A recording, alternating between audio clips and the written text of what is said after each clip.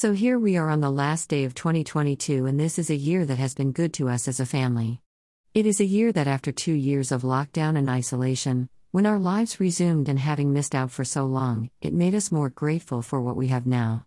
We have really appreciated daycare and how well Joshua has adapted and how much he enjoys going there.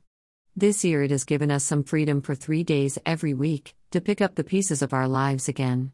I love dropping him off there each morning as we have fun together on our 25-minute drive in, singing and laughing together and splashing in puddles.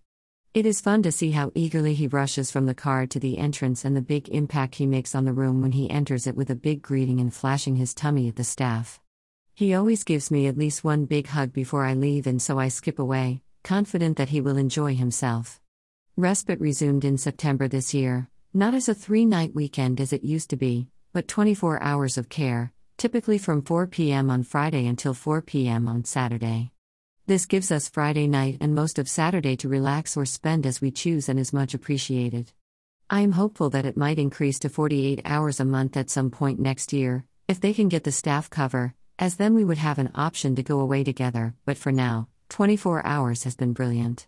Again, Joshua is always happy to go and seems happy when I collect him, so I cannot ask for more than that. He really picked up where he left off there, and the staff made a big fuss of him on his return. Several holidays, as we have been to the Isle of Wight 4 times this year and hope to continue at that frequency next year too. We were unable to go to our holiday home during lockdown, and the garden grew wild and overgrown from neglect. But this year we have been able to ensure that the garden and house, which we have had painted, look loved again. I always get butterflies of excitement as I board the ferry, taking me right back to when I was a child, going there with my parents, so we are really blessed to have somewhere so special and familiar to go, whenever we like now that we are retired. I have loved 2 road trips to Scotland this year, one with Joshua in July and another in October with my sister. Joshua has been really vocal and more alert this year than he has been for some time. He has been like a sponge, absorbing and using more words that he hears around him. It began during lockdown when he had so long at home with us and was more relaxed without the pressure of going to school, but he has blossomed even more this year. Joshua is great company these days and makes me laugh a lot. His love of cafes is as strong as ever, and so we are usually to be found in one cafe or another on Tuesdays and Thursdays. From 2023, that will change as he will only have Mondays and weekends to play with me, as he is moving to 4 days a week at daycare. Yogi joined our family in May 2022, and he has been a great asset to our gang of dogs. Our border collie pup has fitted in really well and has grown into a loving, friendly dog who loves everyone and everything. He is still chewing things that he shouldn't, if left unattended. My boot and my husband's trainers were victims this week. But he is growing up. Joshua has a wonderful relationship with his bear. After so long cautiously apart, we have been able to see much more of family and friends in 2022 than in the previous 2 years. Joshua's 21st birthday was well celebrated with both in March, and we have just hosted 2 family days on Christmas and Boxing Day.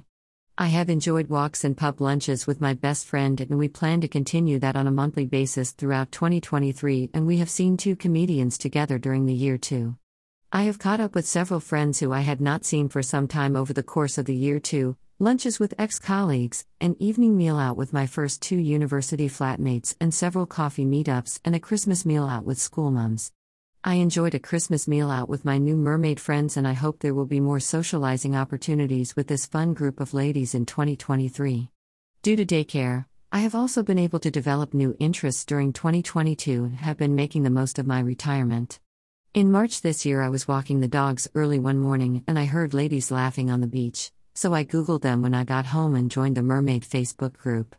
I went down to meet them soon afterwards to ask them about the practicalities of swimming in the sea, and on 20th April, I took my first swim with this group, and I have never looked back. I'm so hooked on this wild swimming that I even sought a similar group out on the Isle of Wight, and they made me very welcome, as a temporary member, in August and November. I love our moonlit or sunrise swims, and I really miss it when the North Sea does not oblige with safe conditions.